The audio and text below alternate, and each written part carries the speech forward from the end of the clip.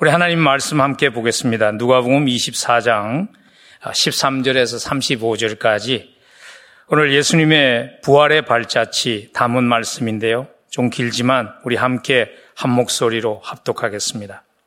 13절부터 시작합니다. 그날에 그들 중 둘이 예루살렘에서 25리 되는 엠마오라 하는 마을로 가면서 이 모든 된 일을 서로 이야기하더라. 그들이 서로 이야기하며 문의할 때에 예수께서 가까이 이르러 그들과 동행하시나 그들의 눈이 가려져서 그인 줄 알아보지 못하거늘 예수께서 이르시되 너희가 길 가면서 서로 주고받고 하는 이야기가 무엇이냐 하시니 두 사람이 슬픈 빛을 띠고 머물러 서더라. 그 한 사람인 글로바라 하는 자가 대답하여 이르되 당신이 예루살렘에 체류하면서도 요즘 거기서 된 일을 혼자만 알지 못하느냐. 이르시되 무슨 일이냐. 이르되 나사렛 예수의 일이니 그는 하나님의 모든 백성 앞에서 말과 일에 능하신 선지자이거늘 우리 대제사장들과 관리들이 사형 판결에 넘겨주어 십자가에 못 박았느니라.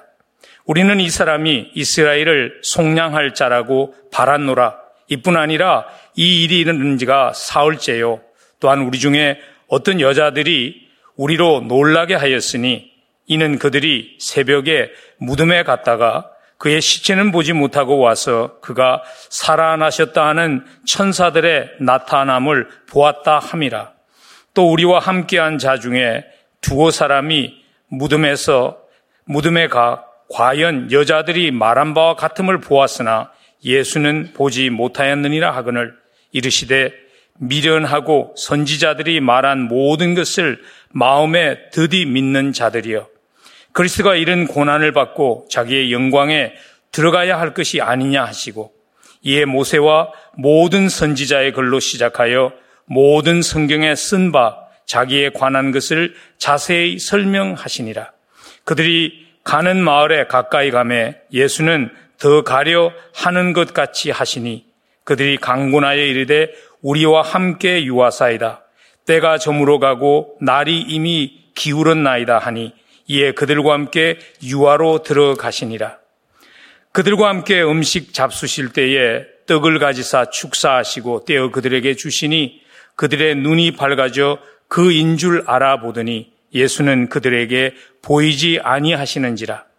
그들이 서로 말하되 길에서 우리에게 말씀하시고 우리에게 성경을 풀어주실 때에 우리 속에서 마음이 뜨겁지 아니하더냐 하고 곧 그때로 일어나 예루살렘에 돌아가 보니 11 제자 및 그들과 함께한 자들이 모여 있어 말하기를 주께서 과연 살아나시고 시몬에게 보이셨다 하는지라. 두 사람도 길에서 된 일과 예수께서 떡을 떼심으로 자기들에게 알려지신 것을 말하더라. 아멘. 요즘 코로나 바이러스 때문에 많은 사람들이 두려워하면서 지나갑니다. 그래서 들리는 소문에 의하면요, 코로나 바이러스의 두려움 때문에 많은 사람들이 교회로 돌아오고 있다고 그래요. 집에서 물론 집회에 직접 참석할 수는 없지만 집에서 영상을 통해서 예배에 참석하는 분의 숫자가 예전보다 훨씬 많아졌다는 그러한 얘기를 들었어요. 그 현상을 보면서 어떤 분은 이런 말씀을 하셨습니다. 마치 오래전에 뉴욕에서 9.11 사태가 났을 때에 평소에는 교회와 아무런 상관이 없던 많은 사람들이 교회로 몰려왔던 상황과 비슷하다는 그러한 지적을 해요. 또 그러한 반대로 그동안 교회를 간혹 나왔던 분들 가운데서 코로나 바이러스를 지나가면서 하나님이 정말 계신다면 어떻게 이런 일이 일어날 수 있는가 하면서 불만과 의심으로 교회를 떠나는 사람들도 있다고. 그리고 그 정도는 아니지만 자기의 신앙에 대한 회의를 느끼는 사람들도 꽤나 있다는 그러한 조사 발표를 보았습니다. 한번 우리 자신을 돌아볼 수 있으면 좋겠습니다.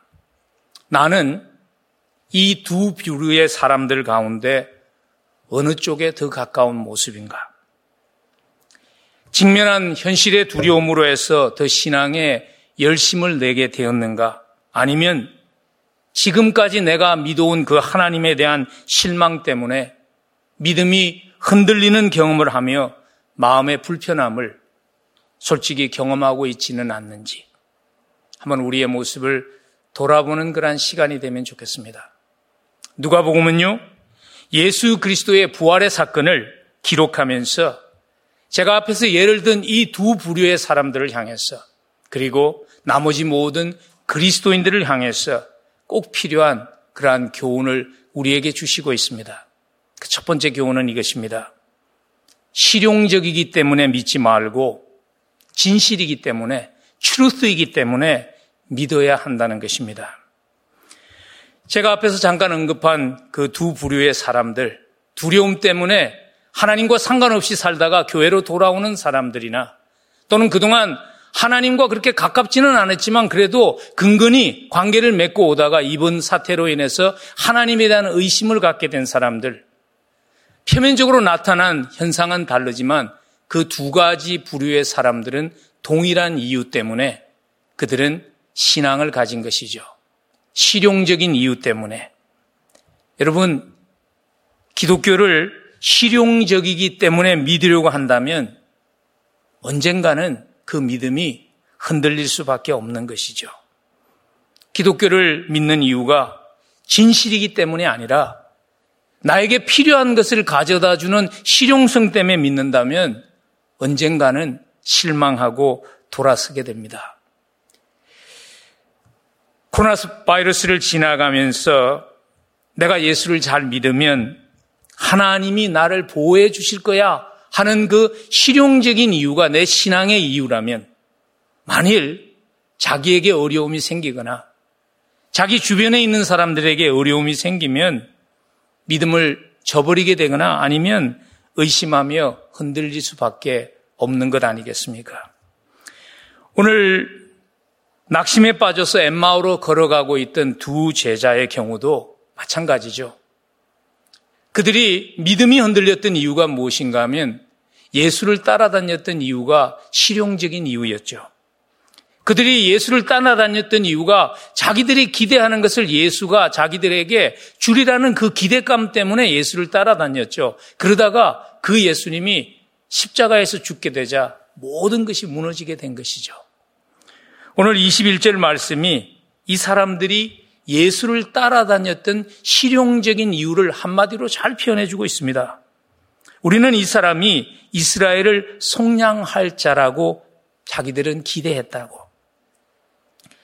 글로바라고 이름을 밝힌 그 제자, 그리고 이름이 밝혀지지 않은 그 다른 한 제자는요, 예수님을 왜 믿었는가 하면 예수가 로마로부터 이스라엘을 구해주리라는 그 기대 때문에, 그 실용적인 이유 때문에 예수님을 따라다녔죠. 근데 자기들이 기대했던 것과는 너무나 정반대죠. 그 로마가 오히려 예수님을 십자가에 못 박아 죽였습니다.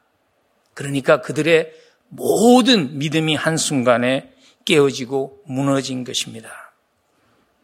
여러분, 기독교가 진실이기 때문에, 기독교가 트루스이기 때문에 믿는 것이 아니라 실용적이기 때문에 내가 원하는 것을 공급해 주기 때문에 믿는다면 언젠가 그 신앙은 무너지게 됩니다. 마치 가짜 약의 효과를 믿는 것과 같은 것이죠. 여러분 아마 그 얘기는 들어보셨죠? 제약회사에서 새로운 약을 만들 때 두 종류를 만든대요. 그래서 진짜 약을 환자들에게 시험용으로 주기도 하고 또는 가짜 약을 환자들에게 실험용으로 준다는 거예요. 그게 더미필이죠. 근데 더미 주력이 놀랍게도요, 잠시는 효과가 있다고 그럽니다. 그걸 먹는 사람이요, 잠시 동안 효과를 보고 힘이 나고 자기의 병이 낫는 것 같이 느껴진다는 거예요. 근데 그 더미 주력은, 그 가짜 약은 세월이 흐르면 그 효과가 사라진다는 것이죠. 여러분, 진실이 아니라면 실질적인 결과를 낳지 못합니다.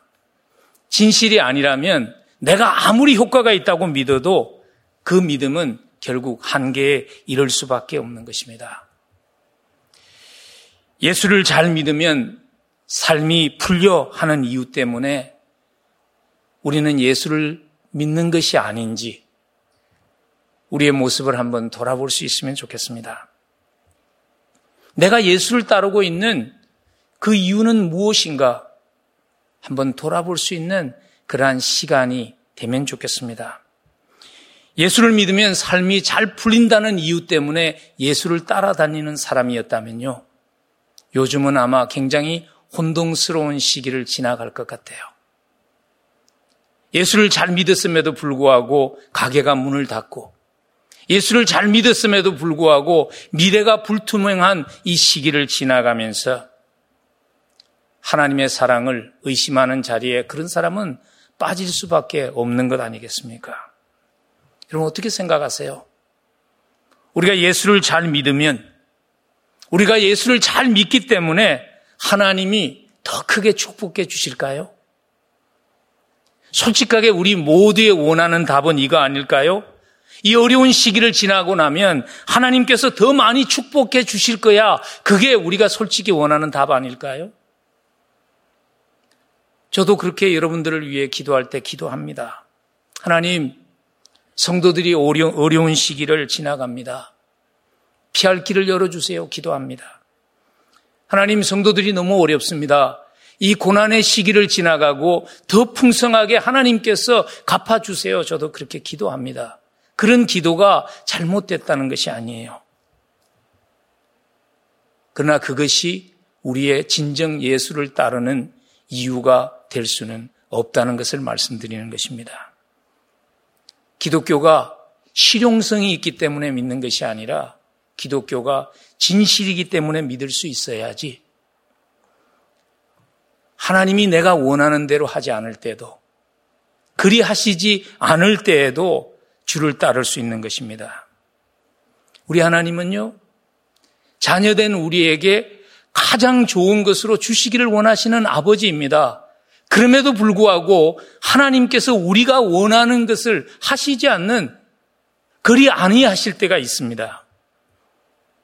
우리는 과정을 지나가면서 하나님이 왜 그렇게 하시지 않는지 다 이해할 수 없는 그것이 우리 인간의 한계입니다. 그러나 과정을 지나가며 다 이해할 수 없을 때 필요한 것이 진실이죠. truth죠. 앞서간 믿음의 사람들이 과정을 지나가며 다 이해할 수 없을 때에도 하나님이 그리 하시지 않을 때에도 흔들리지 않을 수 있었던 것은 그들이 주를 따랐던 이유가 실용적이기 때문이 아니라 그들이 주를 따랐던 이유가 진실이기 때문입니다. 믿음의 사람들로 하여금 다 이해할 수 없을 때에도 하나님이 그리 하시지 않을 때에도 흔들리지 않고 그 믿음의 길을 갈 수 있게 했던 진실은 과연 무엇일까요? 그것은 예수 그리스도의 부활이었습니다. 예수 그리스도가 죽음을 이기고 부활하셨다는 그 진실이 다 이해할 수 없는 상황 속에도 흔들리지 않고 믿음의 길을 그 예수가 가신 길을 따라가게 한 것이죠. 오늘 본문에 등장하는 엠마오를 향해서 낙심해서 걸어가던 두 제자가 한꺼번에 바뀌죠. 순식간에 바뀝니다. 그것은요, 그들의 삶의 상황이 변했기 때문에 아니죠. 무엇이 낙심했던 그들을 용기 있는 사람으로 다시 예루살렘으로 돌아가게 했는가? 딱 한 가지 다른 점이 있었다면 그것은 그 이유는 부활한 예수 그리스도를 만난 것이었습니다. 오늘 본문 31절에 보면 그들의 눈이 밝아져 그인 줄을, 그분이 부활하신 예수 그리스도를 알게 되었을 때 모든 것이 변했다고 성경은 기록하고 있습니다. 예수 그리스도의 부활이 진실인 것을 깨닫게 되자 모든 것이 변하게 된 것입니다. 오늘 누가복음은 이 제자들의 경험을 기록함을 통해서 우리에게 중요한 두 번째 교훈을 주시고 있습니다. 그 교훈은 이것입니다. 부활이 진실이기 때문에 소망을 가지고 살게 한다는 것입니다. 부활이 진실이기 때문에 우리가 소망을 가지고 살 그러한 근거가 된다는 것입니다. 여러분, 믿음은 진실이 아닌 것을 희망하는 것이 아닙니다. 가끔 불행하게도 그런 분들을 만납니다. 자기는 예수 그리스도의 부활의 사건이 역사적인 사건이라고 확신할 수 없지만은 그렇게 상관하지 않는다는 거예요. 왜냐하면 예수 그리스도의 부활이 역사적이라고는 자기는 확신할 수 없지만 예수 그리스도의 그 가르침이 세상의 어떤 영적인 지도자의 가르침들보다 탁월하기 때문에 그것으로 충분하다고 하는 사람들을 가끔 만나게 됩니다. 여러분, 만일 부활이 역사적인 사건이 아니라면 예수 그리스도의 모든 가르침은 따를 가치가 있는 우리의 삶을 거기에 걸만한 진리가 진실이 될 수 없는 것이죠. 부활이 우리로 하여금 앞이 잘 안 보이는 상황 가운데서도 소망을 가지고 살 수 있게 하는 그 이유는 무엇인가 하면 부활이 역사적인 사건이기 때문입니다. 부활이 진실이기 때문입니다. 오늘 누가복음은 끊임없이 우리에게 그것을 전하기 위해서 기록하고 있는 그 흔적들을 우리에게 보여줍니다.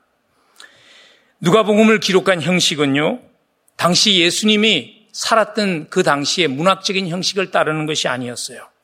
당시에 많은 신화들이 있었는데 그 신화를 기록한 형식을 따른 것도 아닙니다.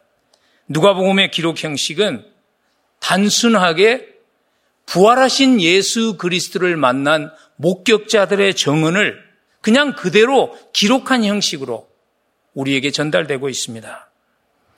증인들의 목격한 것을 그대로 기록한 흔적들을 가운데 오늘 누가복음 우리가 함께 나눈 24장의 말씀에 보면 그 첫 번째 흔적이 뭐냐면 부활의 첫 번째 증인들이 여자들이었다는 것이죠. 그래서 이 부활의 사건이 꾸며낸 스토리가 아니라는 것을 우리에게 전달해주고 있습니다. 아마 아시는 분들도 많이 계시겠지만 반복해서 강조할 그러한 의미가 있는 기록이죠. 왜냐하면 당시에는 여자들은 법정에서 증인이 될 수 없었습니다. 바로 자기가 눈으로 보아도 법정에서 여자가 증언하는 것은 법적 효력이 없었다는 것이죠. 근데 성경을 기록하면서 예수 그리스도의 부활이 역사적인 사건이 아님에도 불구하고 그것을 사람들로 하여금 믿게 하기 위해서 꾸며낸 스토리라면 부활의 첫 번째 증인으로 여성들이 보았다는 것을 기록할 이유가 없다는 것이죠. 그리고 특별히 오늘 10절 말씀에 보면 그 여성들 가운데 이름들이 나열되어 있는데요. 만일 이것이 꾸며낸 스토리라면 꼭 기록하지 않아야 할 사람의 이름이 기록되어 있어요. 그 이름이 누구냐면 막달라 마리아예요. 막달라 마리아는 정신병 경력이 있는 사람이에요. 예전에 예수님을 만나기 전에는 일어나지 않은 일들을 자기가 보았다고 말하고 다녔던 여자를 부활한 예수를 만난 증인으로 구태여 밝힐 필요가 없는데 왜 밝혔는가 하면 그 일이 역사적으로 일어난 사건이며 그 자리에 그 사람들이 있었다는 것이죠. 누가는 더 나아가서요, 오늘 부활하신 주님을 만난 두 제자를 소개하면서 글로바라는 한 사람의 이름을 밝히고 있는 이유도 그러한 동일한 이유라고 리차드 보캄과 같은 영국의 저명한 실학자는 설명을 합니다. 다른 한 사람은 누구일까 우리가 궁금하죠. 거기에 대해서 학자들이 동의하는 것은 아닌 것 같아요.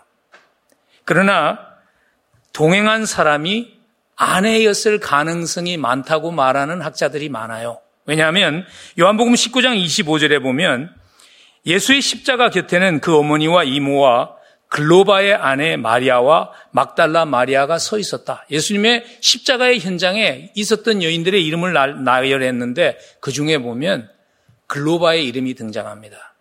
그래서 오늘 누가복음에서 말하고 있는 글로바가 동일한 글로바라고 모두들 추측을 하고 만일 그 추측이 맞다면 지금 글로바와 함께 엠마오를 향해서 내려가고 있던 다른 제자는 글로바의 부인이었던 마리아였을 가능성이 굉장히 높은 것이죠. 그런데 왜 누가복음에 구테어 글로바라는 사람의 이름을 기록했을까? 그 이유는요. 여러분 누가복음이 쓰진 이유를 아시죠? 누가복음 1장을 보면 데오빌로라는 사람에게 기독교가 왜 진실인지를 설명하기 위해서 누가가 두 편의 글을 썼어요. 하나가 누가복음이고 하나가 사도행전입니다. 근데 오늘 누가는 글로바라는 이름을 쓰면서 그에게 그렇게 말하고 있는 거예요. 아직 그 사람이 생존하고 있다는 거예요. 만일 내 말이 믿어지지 않으면 그 사람에게 가서 물어보세요 하는 것과 같이 이 글이 써졌다는 것이죠. 예수 그리스도의 부활은요, 역사적인 사건입니다. 그리고 예수 그리스도의 부활이 역사적으로 실제로 있었던 사건이기 때문에 부활은 우리에게 소망을 가지게 할 이유가 있는 것입니다. 제자들로 하여금 소망을 가지게 했던 이유도 예수 그리스도의 부활이죠. 예수 그리스도의 부활이 예수님이 가르치고 약속한 모든 것들이 이루어질 것이라는 것을 확신하게 한 것이죠. 처음에는 믿지 못했지만 뒤에 부활하신 예수 그리스도를 만나고 그의 인생이 바뀌었던 제자 중에 한 사람인 베드로가 후에 베드로전서 1장 3절에서 아주 간략하게 잘 요약해서 우리에게 전달해 줍니다. 예수 그리스도를 죽은 자 가운데서 부활하게 하심으로 말미암아 우리를 거듭나게 하사 산 소망이 있게 하셨다고. 예수 그리스도가 부활하신 그것이, 그 확신이 우리들로 하여금 소망을 가지고, 살아있는 소망을 가지고 살아갈 수 있게 했다고. 두려워서 문을 잠그고 숨어있던 제자들이 예루살렘 거리에 나와서 복음을 전하는 전도자가 될 수 있었던 것. 한 사람도 예외됨이 없이 이 땅에서 얻은 것이 없었지만 예수 그리스도가 부활했다는 것을 정하면서 자기들의 목숨을 드릴 수 있었던 것은 그들이 부활하신 예수 그리스도를 만났기 때문입니다. 부활하신 예수 그리스도가, 그 사건이 역사적이라는 그 확신이 우리에게 소망이 되는 이유도 동일한 것이죠. 예수 그리스도의 부활은 예수 그리스도가 약속한 미래에 이루어질 그 모든 약속들이 이루어진다는 근거가 되기 때문입니다. 그래서 예수 그리스도의 부활을 믿는 믿음의 신앙으로, 부활의 신앙으로 절망의 순간을 이기려면요, 말씀으로 돌아가야 합니다. 오늘 엠마오로 향해서 걸어가던 낙심한 두 제자가 소망을 상실한 이유는 무엇인가 하면 그들의 신앙이 말씀의 기초에 있지 않았어요.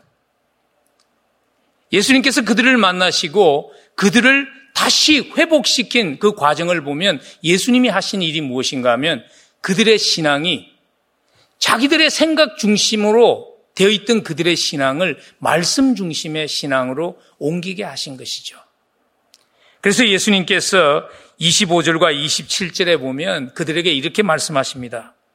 이르시되 미련하고 선지자들이 말한 모든 것을 마음에 드디 믿는 자들이여, 그리스도가 이런 고난을 받고 자기의 영광에 들어가야 할 것이 아니냐 하시고 이에 모세와 모든 선지자의 글로 시작하여 모든 성경에 쓴 바 자기에 관한 것을 자세하게 설명하셨다.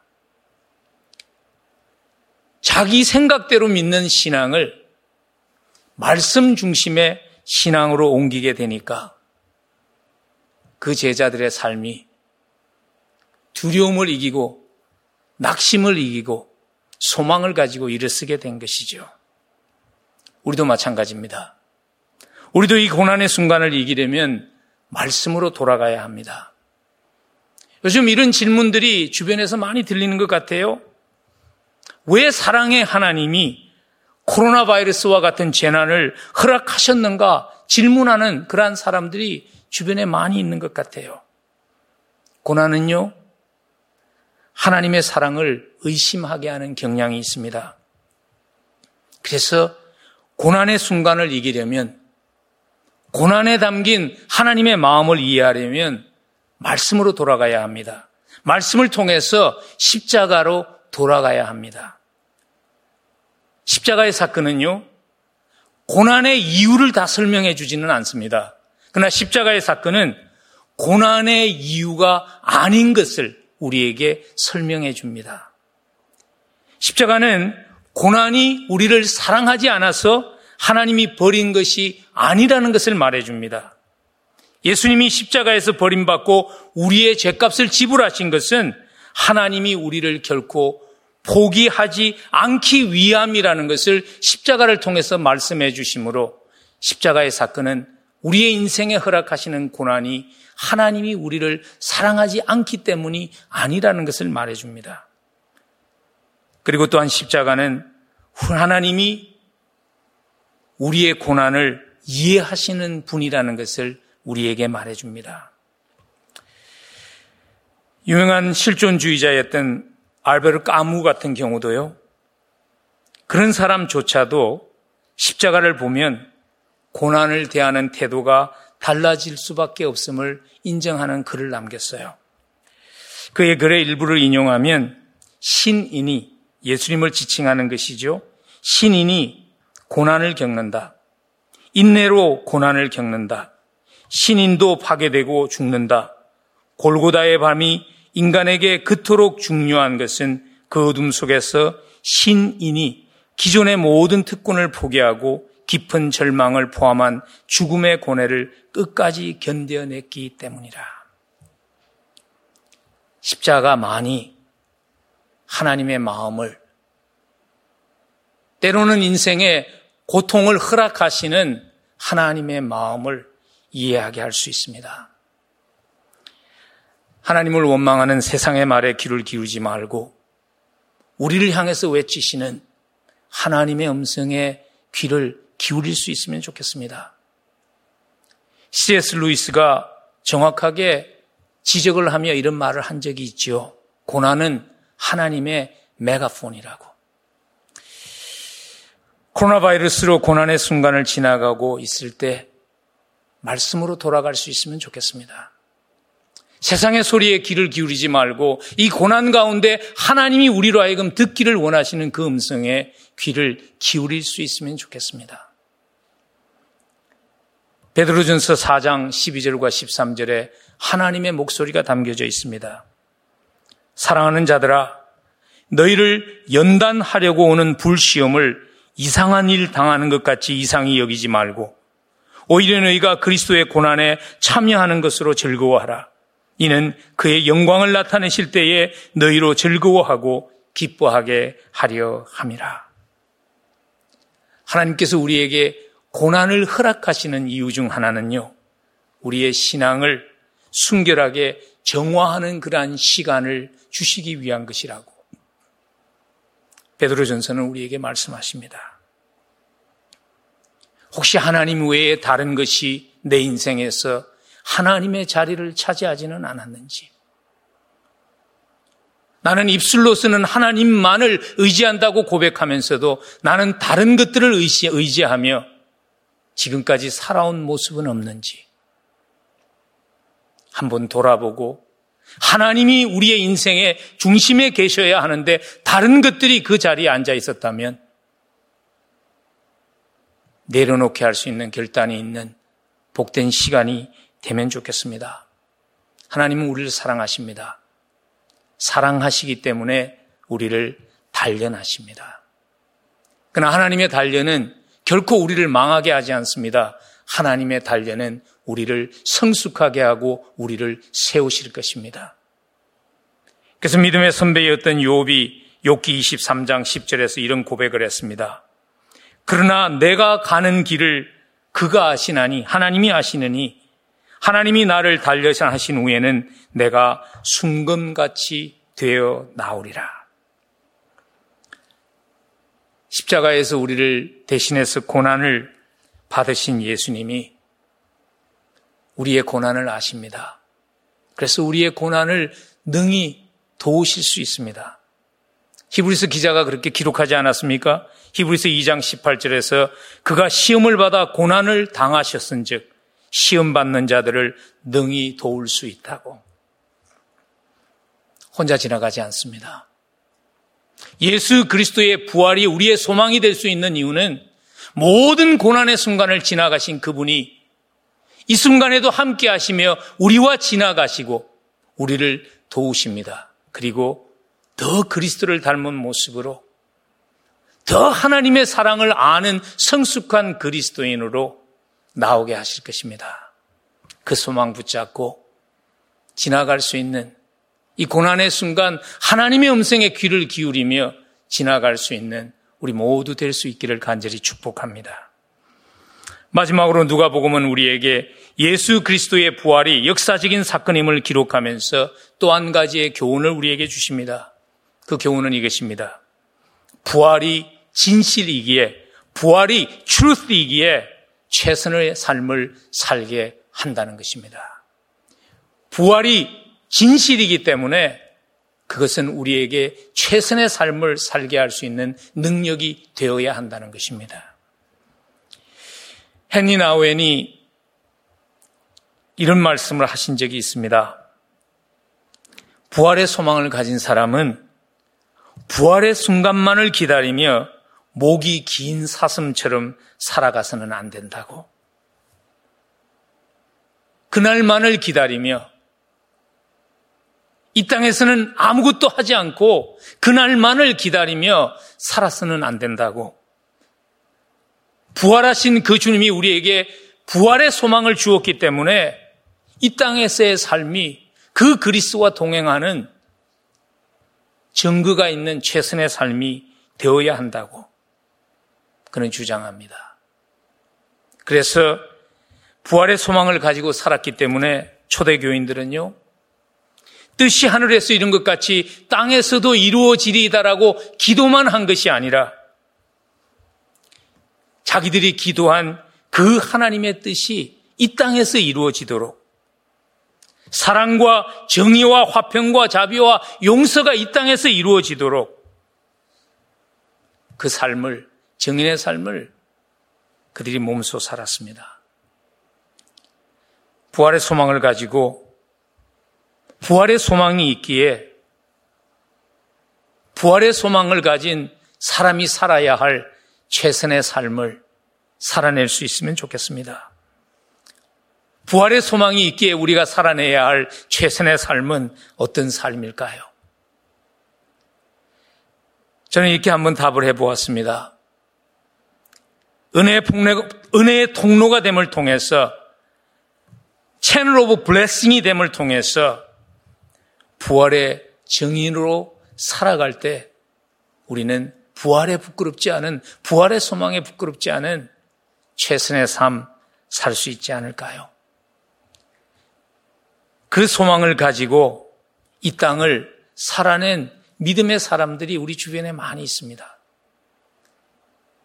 그 중에 바로 우리 주변의 워싱턴 DC에 아주 작은 교회가 미국에서 그 교회를 말할 때마다 이런 설명이 따르는 교회가 있어요. 미국을 움직이는 믿음의 공동체라는 타이틀이 붙는 교회가 있어요. 큰 교회가 아닙니다. 200명이 채 되지 않는 작은 출석교인이, 멤버가 200명이 채 되지 않는 작은 교회예요. 아마 여러분들도 그 교회 아시죠? Church of Savior, 세이비어 교회. 그렇게 작은 교회가 어떻게 부활의 증인의 삶을 살아서 미국을 움직이는 교회로 인정받는 교회가 될 수 있었을까?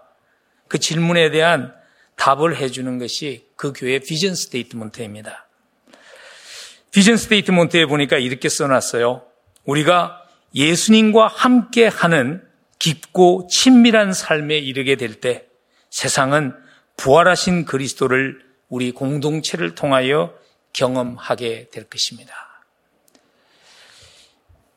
그들은 만나는 사람들마다 이렇게 격려한다고, 이렇게 도전한다고 합니다. 부활은 미래에 있지 않습니다. 오늘 당신의 삶을 통해 부활하신 주님이 역사하게 하십시오라고 서로를 도전한다고 합니다. 부활의 증인으로 우리에게 영원한 삶의 소망이 있기 때문에 부활의 증인으로 우리를 통해 그리스도의 은혜가 흘러나갈 수 있는 삶을 살 수 있으면 좋겠습니다. 나만이 내 인생의 관심사가 아니라 나의 은혜가 흘러나가야 할 주님의 관심되는 대상이 누구인지를 항상 마음에 두고 영의 눈으로 바라보며 걸어가는 인생이 될 수 있다면 우리의 인생이 은혜의 통로가 되는 부활의 증인 살아낼 수 있을 것입니다. 주님의 관심은요, 항상 지극히 작은 자들에게 있었습니다. 마태복음 25장 40절에 주님이 이렇게 말씀하십니다. 너희가 여기 내 형제 중에 지극히 작은 자 하나에게 한 것이 곧 내게 한 것이라고. 여러분, 코로나 바이러스의 이 크라이시스를 지나가며 우리의 도움과 우리의 사랑과 그리스도의 은혜가 필요한 지극히 작은 자는 과연 누구일까요? 내가 도와주어도 나에게 아무것도 돌려줄 수 없는 지극히 작은 자는 과연 누구일까요? 그들에게 우리가 만난 그리스도의 소망, 하나님이 나에게 허락하신 하나님의 축복, 나누어 줄 수 있는 축복의 통로, 은혜의 통로로 살아갈 수 있기를 간절히 축원합니다. 우리가 살아야 할 최선의 삶은 무엇일까요? 그 질문에 대한 또 한 가지의 답은 이것입니다. 즐거움이 넘치는 삶을 통해서, 기쁨이 넘치는 삶을 통해서 부활의 증인이 되어야 합니다. 20세기 최고의 설교자라고 평가받는 분이시죠. 마틴 로이드 존스 목사님이 오래전에 예언적인 말씀을 하셨어요. 현대 교회가 부활의 증인이 되려면 이것이 필요합니다 하는 예언적인 한 말씀을 하셨는데, 그 말씀은 무엇인가 하면요, 가장 절실히 필요한 것은 다시금 부흥하며 즐거움이 넘치는 교회가 되는 것이라고 그는 그 얘기를 했습니다. 여러분, 부활하신 주님이 주신 메시지는요, 뭐죠? 두려워하지 말라는 것이었어요. 온 세상이 지금 두려움 가운데 있습니다. 부활의 증인으로 살아가는 우리의 모습을 통해서 우리 주변 세상은 과연 어떤 모습을 지금 보고 있을까요? 두려워하지 말라. 내가 세상을 이겼다고 말씀하신 그 주님이 함께 하시는, 그래서 그 주님 때문에 감사하고 그 주님 때문에 기뻐하는 환경을 초월한 기쁨이 있는 그 모습이 우리를 통해서 보여질 수 있으면 좋겠습니다. 예수 그리스도를 핍박하고 예수 믿는 사람들을 핍박했던 사도 바울이 다메섹 도상에서 부활의 주를 만난 후에 그의 삶이 영향력 있는 삶이 되었던 이유는 감옥에 갇혀 있었고 체인에 자유를 상실한 그러한 모습에 있었음에도 불구하고 바울이 수많은 사람들을 그리스도에게 인도하는 영향력이 있었던 이유는 부활하신 주님 때문에 그에게 담대함이 있었습니다. 부활하신 주님 때문에 그에게 소망이 있는 모습이 있었습니다. 부활하신 주님 때문에 그에게 항상 감사와 기쁨이 넘치는 모습이 있었기 때문입니다. 고난의 순간을 지나가지만 홀로 지나가지 않습니다. 우리는 부활하신 주님이, 그 주님이 우리와 함께 동행하십니다. 그 주님이 우리의 소망 되심이, 그 주님이 우리의 능력 되심이 우리의 삶을 통해 흘러나갈 수 있기를, 흘러나가는 그러한 채널이 될 수 있기를 간절히 축복합니다. 말씀을 마무리 짓습니다. 요즘 유행하는 한마디가 있는 것 같아요. 너도 나도 글 쓰는 사람마다 이 말을 안 하는 사람이 없어요. 뭔 것 같아요? 이 또한 지나가리라. 요즘 제가 지면에 나오는 많은 글들을 보니까요, 글 쓰는 분들 가운데 이 말을 인용하지 않는 분들이 없는 것 같아요. 예, 이 또한 지나갈 것입니다. 그러나 더 중요한 질문은 이것입니다. 지나가고 난 후에 내가 어떤 모습으로 나오는가 하는 것입니다. 이 또한 지나갈 것입니다. 그러나 이 순간이 지나가고 나서 내가 어떤 모습으로 나오는가 하는 것이 더 중요한 질문 아닐까요? 한 전문가는 그렇게 말하더라고요. 결코 우리 사회가 예전과 같은 모습으로 돌아가지 못할 것이라고 어두운 미래를 그리는 분들도 많이 있습니다. 우리가 이 순간 이 순간 지나갈 것입니다. 그러나 이 순간이 지나가는 후에 나오는 우리의 모습은 더 그리스도를 닮은 모습. 부활하신 주님을 머리로만 알았는데 삶으로 경험한 그러한 모습이 우리의 모습이 되면 좋겠습니다. 예수 그리스도의 부활은요, 우리에게 미래에 대한 확신을 줌을 통해서 현재를 넉넉하게 이기는 능력이 됩니다. 부활하신 주님과 함께 우리 승리하십시다. 그 주님과 함께 동행하며 주께서 나에게 함께 하시며 이렇게 하셨습니다 하는 그 간정이 이번 이 어려움을 지나간 후에 우리의 삶에 풍성히 열매 맺히는 축복의 채널이 되는 삶이 될 수 있기를 간절히 주의 이름으로 축원합니다. 우리 함께 기도하겠습니다. 주님, 부활하셔서 나의 소망이 되어주신 것, 주님 부활하셔서 두려움의 순간을 지나가지만 소망 가운데 기대하며 지나갈 수 있게 하심을 감사를 드립니다. 부활의 능력과 함께, 부활의 주님과 함께 다시 한번 믿음으로 일어나는, 그래서 정금과 같은 모습으로 나오는 우리 열린문의 가족들이 되게 해 주옵소서. 예수 그리스도의 이름으로 간절히 기도합니다.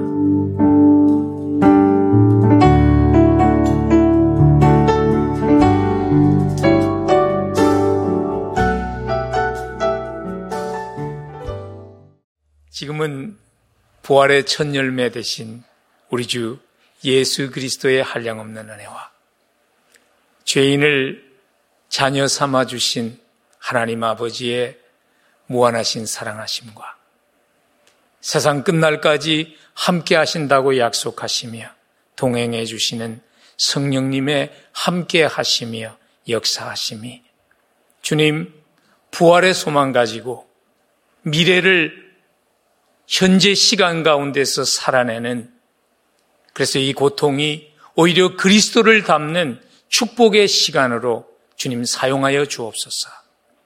부활의 정인으로 살기에 부족지 않도록 나를 사용해 주옵소서. 기도하며 이 자리를 떠나는 사랑하는 성도들의 삶 위에와 그들의 가정과 그들의 생업 위에, 그리고 하나님의 몸된 교회 위에 지금부터 영원까지 함께 하시옵기를 간절히 축원하옵나이다. 아멘.